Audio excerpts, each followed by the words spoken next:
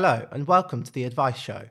From industry scoops to practice management, this podcast will give UK and global insights into the financial planning profession. I'm Zach, a reporter at NMA, and this week we're deep diving into the failed investment scheme Blackmore Bond. Last week, Panorama released the £1 billion savings scandal, a story focusing on Blackmore Bond.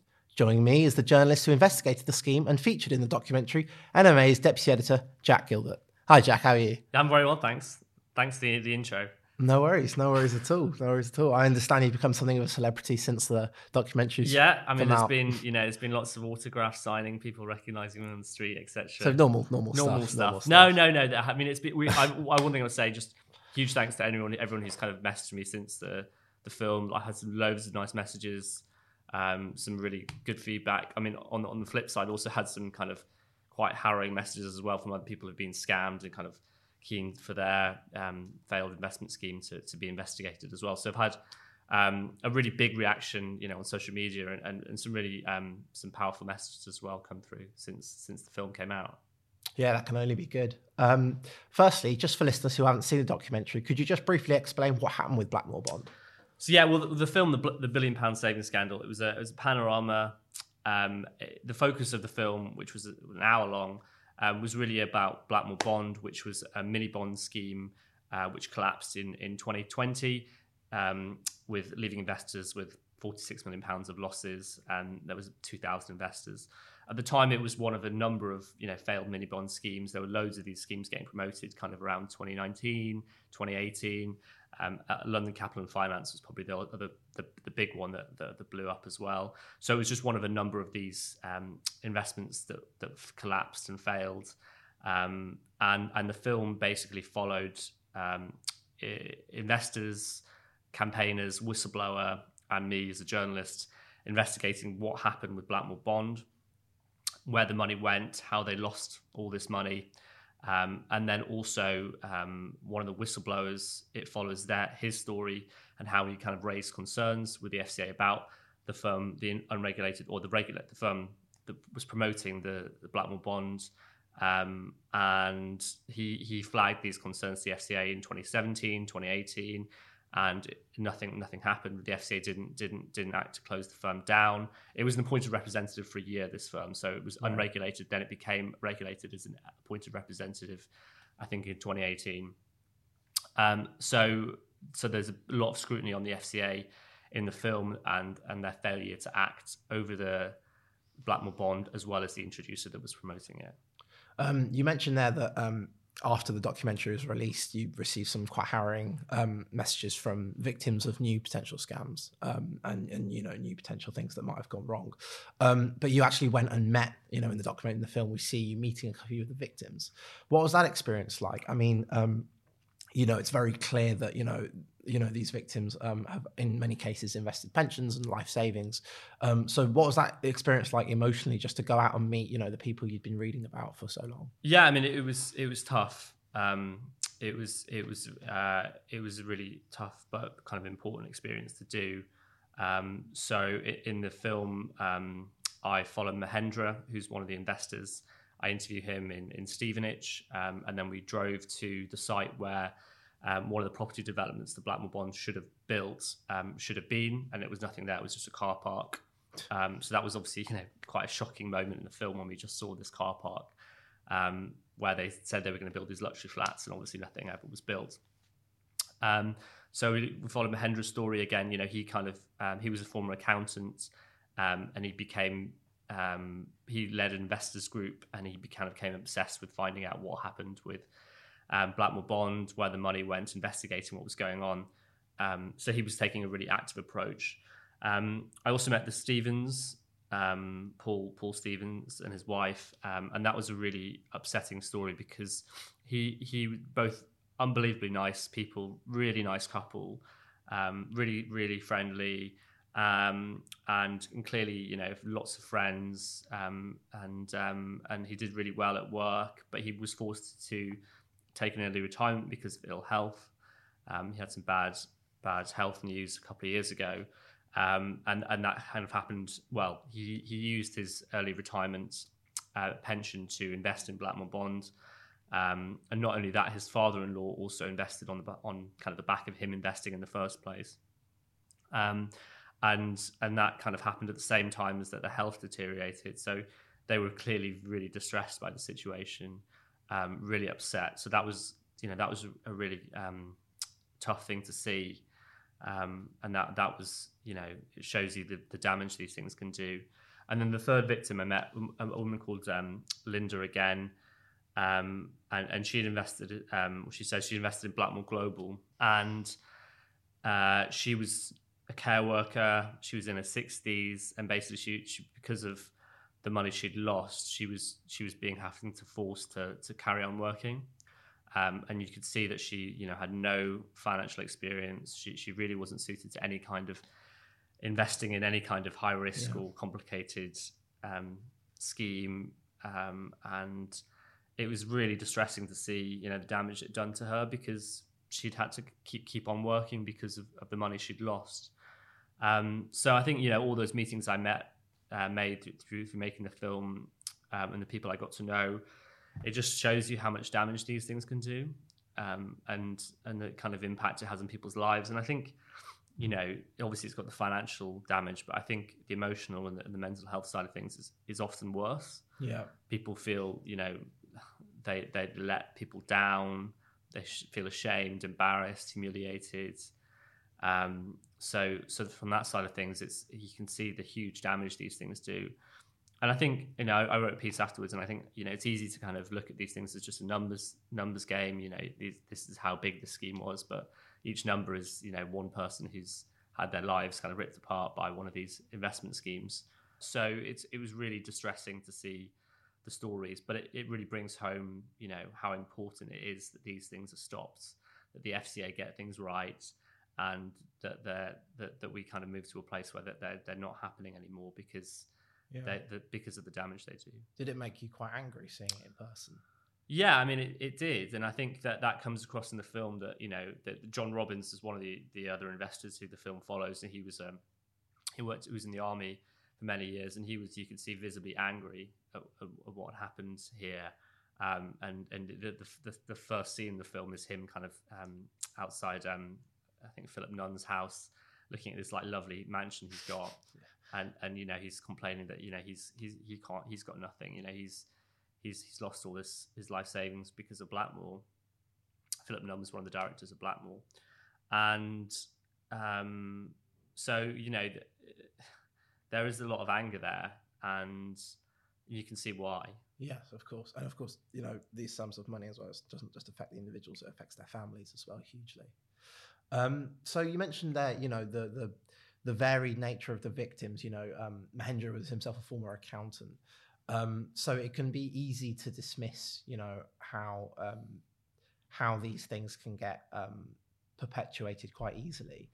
Do you have any, from your investigations, do you have any red flags or anything investors should particularly look out for when they're investing in certain schemes? Well, I think, something the film does get across is the importance of looking for FCA-regulated investments.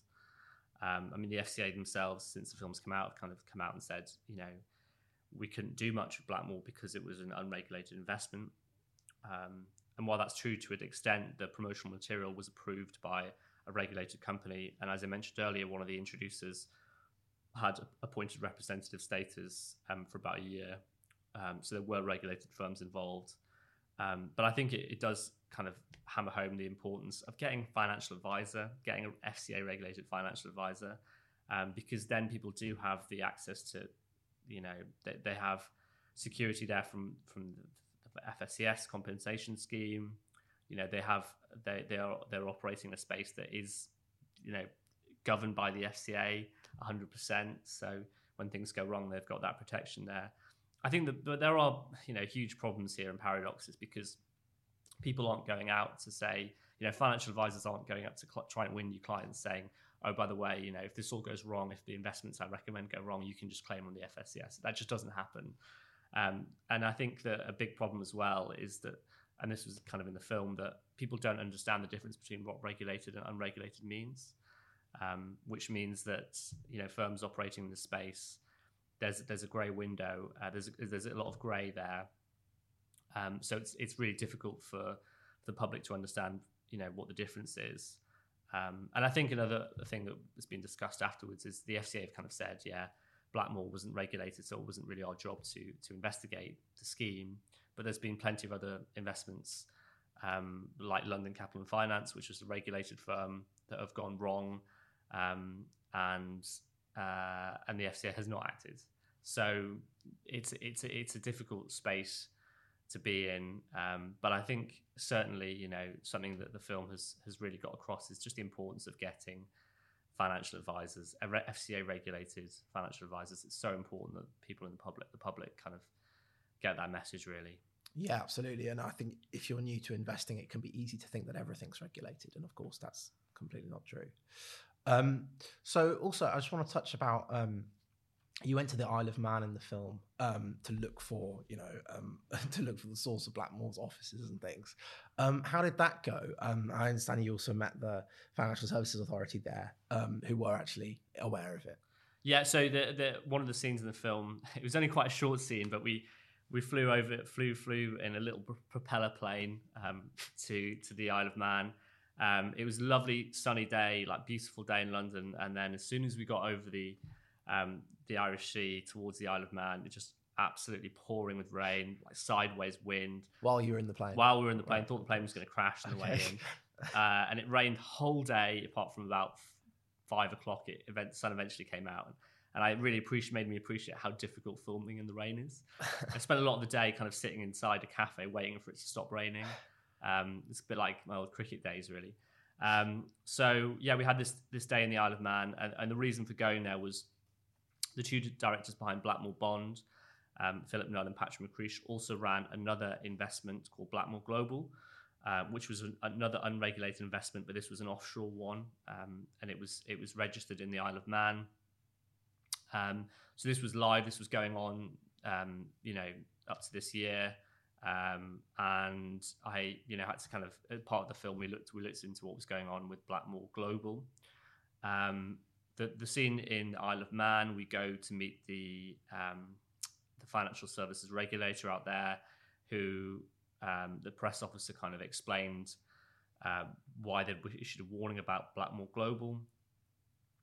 So we discussed that. We also went to Blackmore Global's offices, or where their offices should have been registered, where offices were registered. And we went inside, and there was quite a few offices there. And someone explained to us how effectively the corporate service provider, who basically provided like the secretarial stuff, they answer the phones, do the post, actually provide like the company's house stuff that all companies need to kind of doing some of the admin for Blackmore Global. The Blackmore Global directors had stopped paying them, so they hadn't paid them their fees for doing the corporate services work. So they actually resigned like a year before that scheme collapsed. So that was quite a telling experience, because what it showed was A, that they were never there at their offices where they said they were supposed to be, and B, that they weren't even paying the people who were doing the corporate services work for them, which was quite shocking.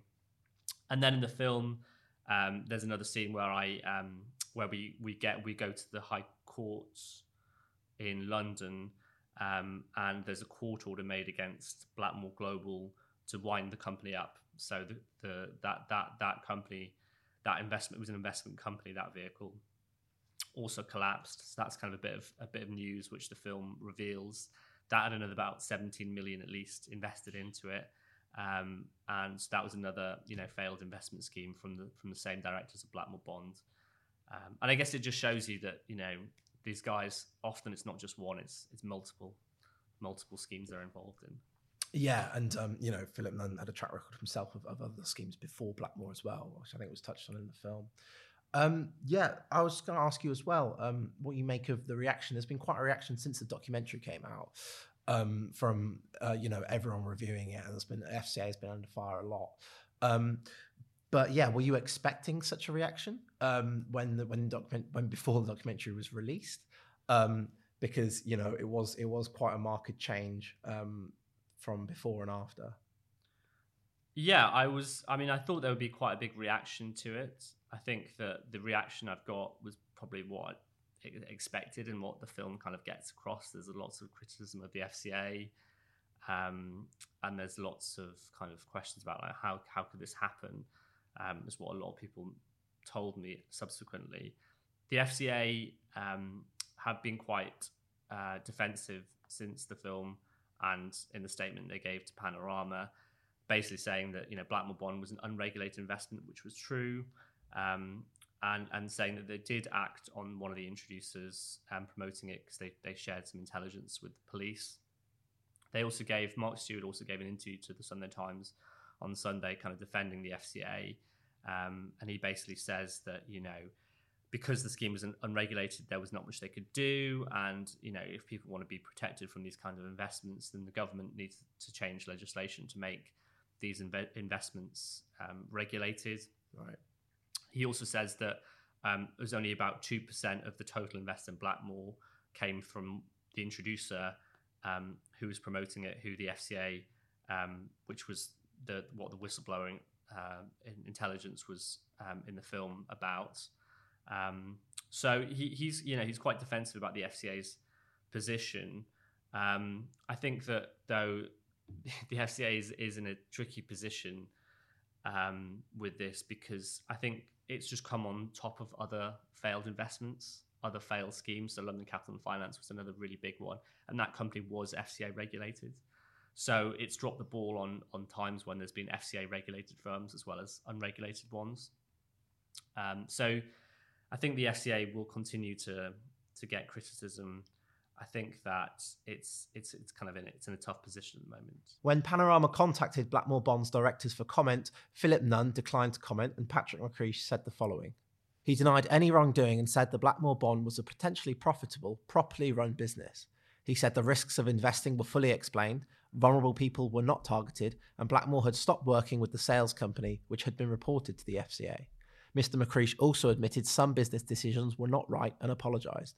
He said he has suffered hardship and insists, as a director, he always acted properly and in the best interests of the business. The FCA statement said, "We sympathise with investors who lost money through Blackmore. However, it is not true that we failed to act. Our powers were limited, as Blackmore was not a regulated firm and the issuing and distribution of mini-bonds isn't a regulated activity. But we did take action where we could, including sharing intelligence with other agencies as early as 2017. Jack, thank you so much for coming on. This is a really significant story, which, as we've explained, is so important to so many people. I think that's it for this week's episode of The Advice Show. I've been Zach Sharif. Please join us next week for our next episode.